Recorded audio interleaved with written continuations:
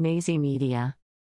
Lower Burrell Police were called to Kinloch Fire Department in Lower Burrell, Pennsylvania, at about 6:07 p.m. on Saturday evening, according to an article in Newsweek. The call was for reports of an active shooter inside the fire hall. Police arrived to find the suspected shooter attempting to leave the fire hall. He was apprehended without incident.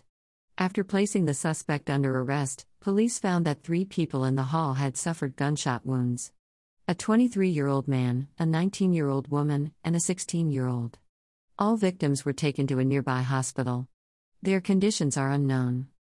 Police later confirmed that the incident was not an active shooter situation.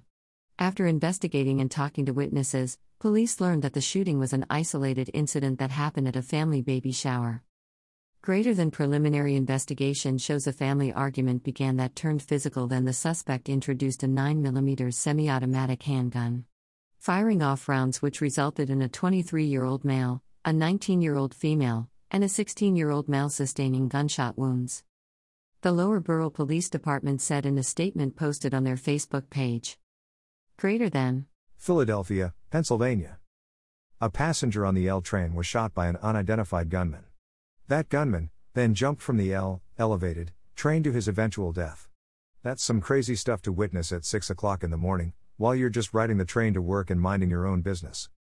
NBC 10 Philly, https://www.newphiladelphia.com/ reported that a 27-year-old passenger aboard the L train was shot by another passenger. Investigators said the shooting happened Monday morning around 6:15 a.m. at the Iraq Transportation Center stop on the Market-Frankford line. Police reports said that police arrived to find the 27-year-old man who'd been shot. He was hit in the arm and torso. The man was rushed to the hospital, where he was last listed in stable condition. Witnesses aboard the crowded train told police the shooter jumped from the elevated train.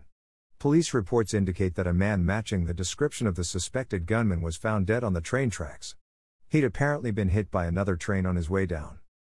Police say they are reviewing surveillance footage from the platform and the train. Investigators say an investigation is ongoing.